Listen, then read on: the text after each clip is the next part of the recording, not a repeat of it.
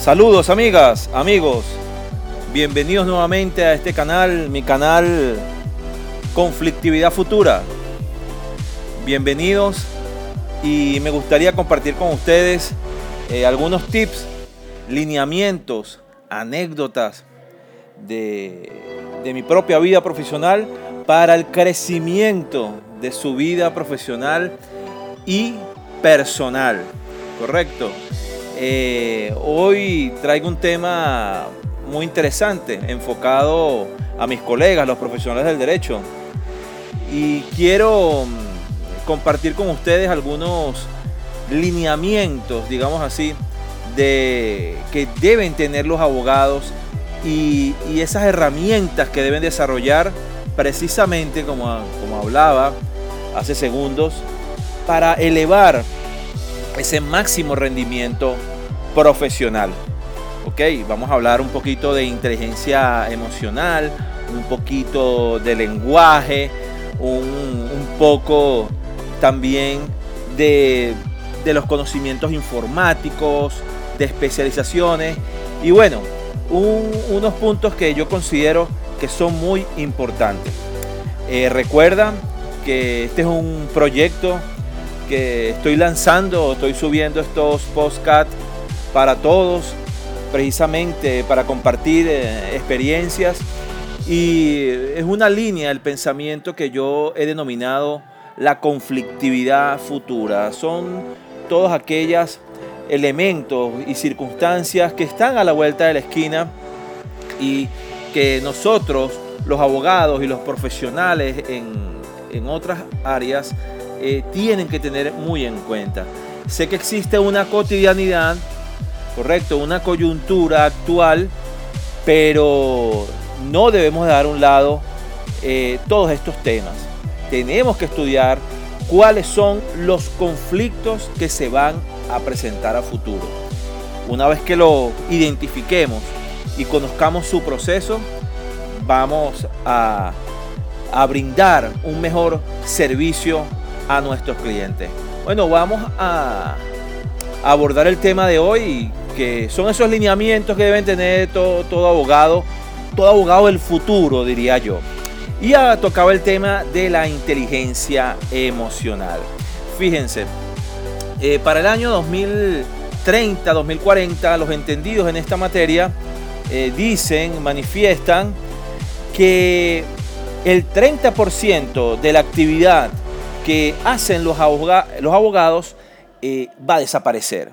Va a desaparecer y va a ser sustituida esa actividad por máquinas, por inteligencia artificial. Es por ello que reitero que debemos estudiar cuáles son esos procesos futuros, ya que la inteligencia artificial es una realidad. Ahora bien, ¿qué debemos hacer nosotros como profesionales? Trabajar y desarrollar la inteligencia emocional, ¿correcto? Porque difícilmente una computadora, una inteligencia artificial, como dije, va a tener ese don, esa capacidad de escuchar a una persona, de aconsejar a un cliente, de acompañarlo, de mirarlo a los ojos, de sentir cuáles son sus sentimientos, sus requerimientos. Eso no lo va a poder hacer una máquina, correcto. Eso lo vamos a poder hacer nosotros, los seres humanos, ese abogado que desarrolle esa inteligencia emocional. Esa inteligencia emocional incluye un excelente relacionamiento con ese cliente, con esa persona a la cual nosotros le estamos prestando un servicio. También implica una gran habilidad de trabajo en equipo, correcto, para motivar y conectarse con todo el equipo de trabajo que nos rodea. Asociados, bufetes, escritorios jurídicos. Tenemos que también trabajar la inteligencia emocional con nuestros pares. Otro punto que quiero desarrollar en este espacio es el tema de ese abogado global. ¿Qué es un abogado global. Es un profesional que tiene que insertarse en el mundo, tiene que estar conectado con la realidad, no solamente con esa cotidianidad que les acabo de nombrar hace breves instantes, sino tiene que tener esa cosmovisión, correcto, de lo que sucede no solamente en su ciudad, en el tribunal, en la oficina, sino esa cosmovisión, repito, de todo ese espectro que acontece en su ciudad, en su país, y yo voy un poquito más allá, en el mundo, en el planeta. Voy a lo concreto, tiene que ser un profesional que esté altamente actualizado. ¿Por qué? En el caso de nosotros los abogados están llamados a ser un intelectual. Tenemos que ser un intelectual. Un intelectual tiene que leer los clásicos, la actualidad y los escenarios que están por venir. Entonces, eso es lo que yo englobo, ¿okay? o trato de conceptualizar como ese abogado global, ¿correcto? Una anécdota de esto, cuando a ti te invitan a una reunión, un cumpleaños, un bautizo, inclusive están contigo amigos y profesionales de otras áreas y de repente hay que decir unas palabras delante de algunas personas, correcto, una salutación, una bienvenida, ese reconocimiento, esa conexión, y hay que decir esas palabras. Entonces tus compañeros, tus amigos que dicen, bueno, que hable el abogado, que hable la abogada. Claro, porque nos ven como personas que tienen esa visión y tienen el don del habla. Poseen el arte de hablar bien, la oratoria, que es el otro punto que quiero tratar después de este concepto de abogado global. Este concepto nuevo o que le estoy tratando de transmitir es el arte de hablar bien.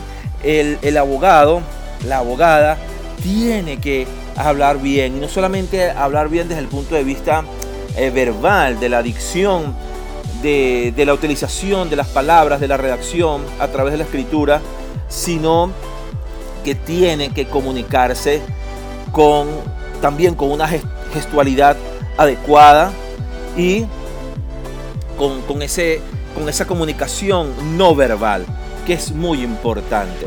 Entonces, podemos tomar talleres, cursos de oratoria, pero no basta con eso.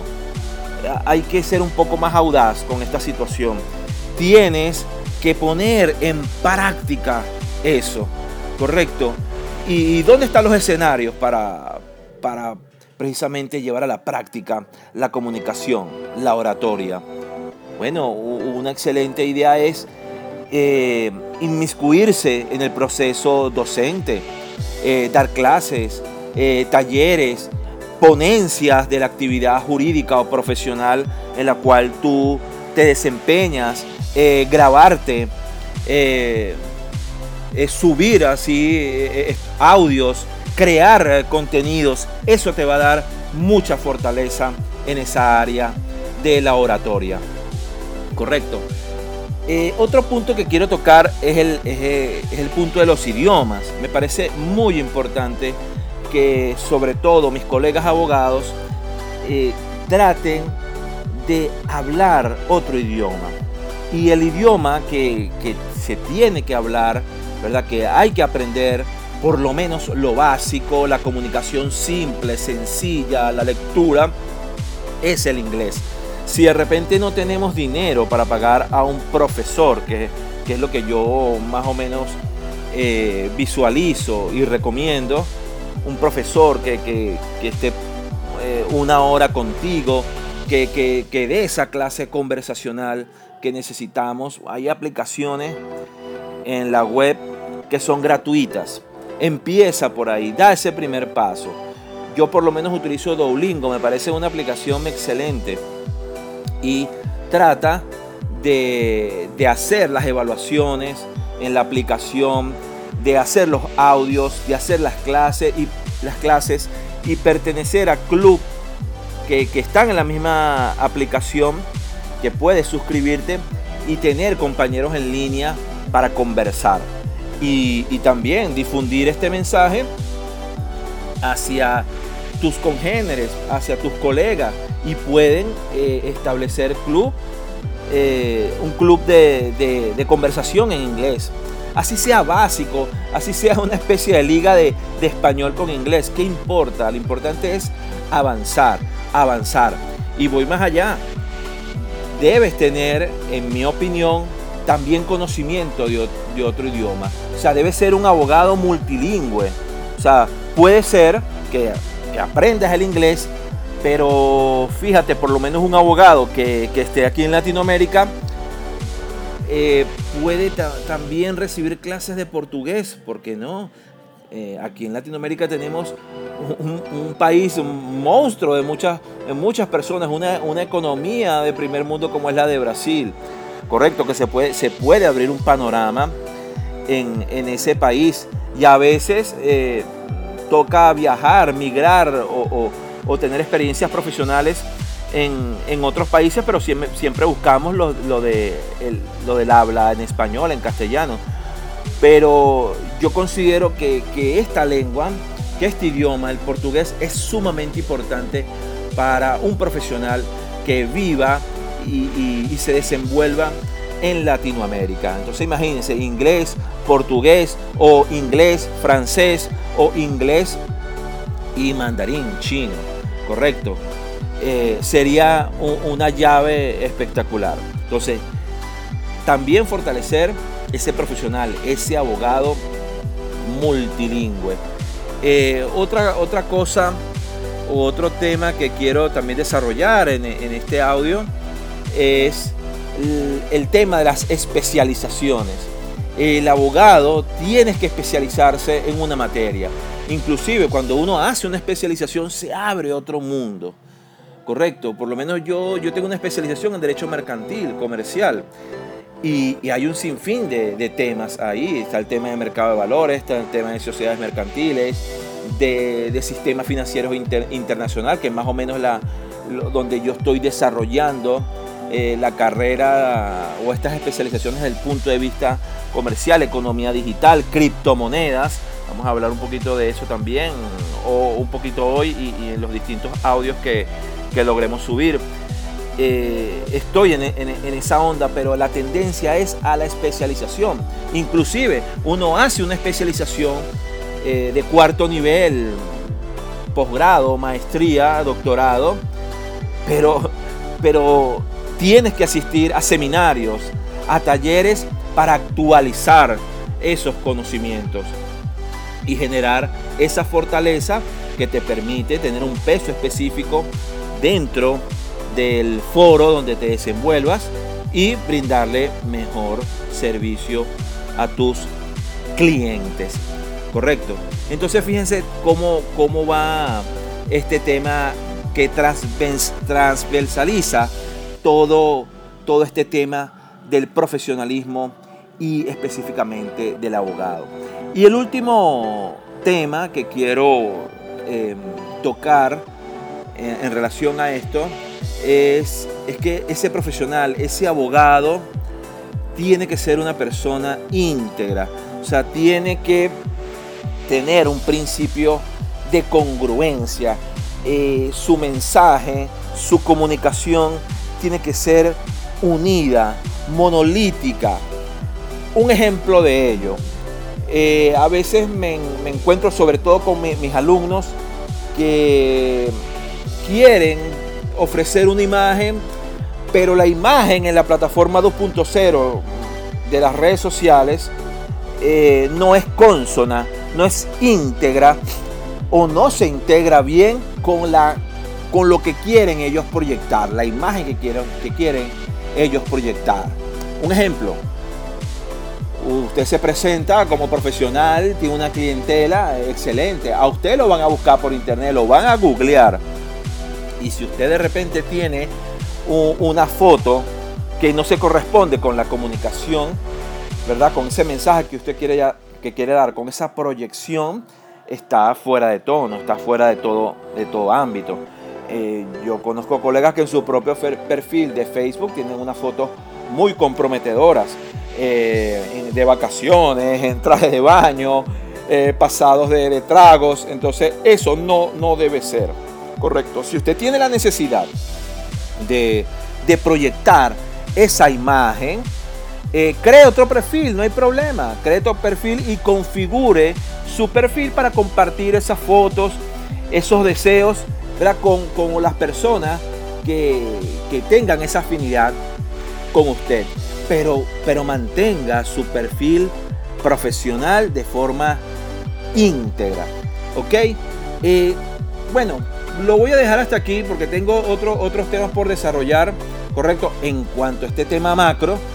Y quiero que me sigan a través de Instagram. Ahí estoy yo colgando algunos cartelitos donde ya estoy promocionando mis talleres y mis cursos que están relacionados con las criptomonedas, correcto, con el futuro.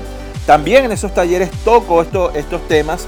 Es una mezcla, pero el tronco principal son las criptomonedas, porque pienso que es una alternativa dentro de esta economía que vivimos, sobre todo aquí la venezolana. Entonces es muy interesante. Y en el caso de los abogados, bueno, establecer cuáles son esos parámetros, estrategia tributaria, el cobro de honorarios profesionales a través de criptomonedas, sobre todo Bitcoin. Y me gustaría compartir esa experiencia. Estén muy pendientes ahí con las publicaciones de mi Instagram, @PedroViloria, donde ya para este año voy a colocar algunas fechas para que ustedes acudan a esos talleres. Si no eres de asistir a esos eventos en masa, de donde hay varias personas, también yo puedo brindarte una asesoría en esta materia de criptomonedas, su desarrollo, su inversión y su uso de manera personal. No tengo ningún problema en ello. Contáctame a través de mi WhatsApp 0424-870-2385 y podemos pautar una cita y explicarte todo este maravilloso tema. Recuerda, estás en el canal que he denominado Conflictividad Futura. Yo desarrollo esta línea del pensamiento, que son los conflictos a futuro, sobre todo para abogados. Y sígueme, estamos empezando este proyecto. Este apenas es el segundo episodio, pero seguiré montando interesantes temas para tu desarrollo profesional. Entonces, no me queda más que decir. Esperen el otro episodio y muchos saludos les deseo a todos los que se están empezando a conectar. Y felicidad, mucha felicidad y mucho optimismo, ¿correcto? Entonces, hasta luego y nos vemos en otra oportunidad.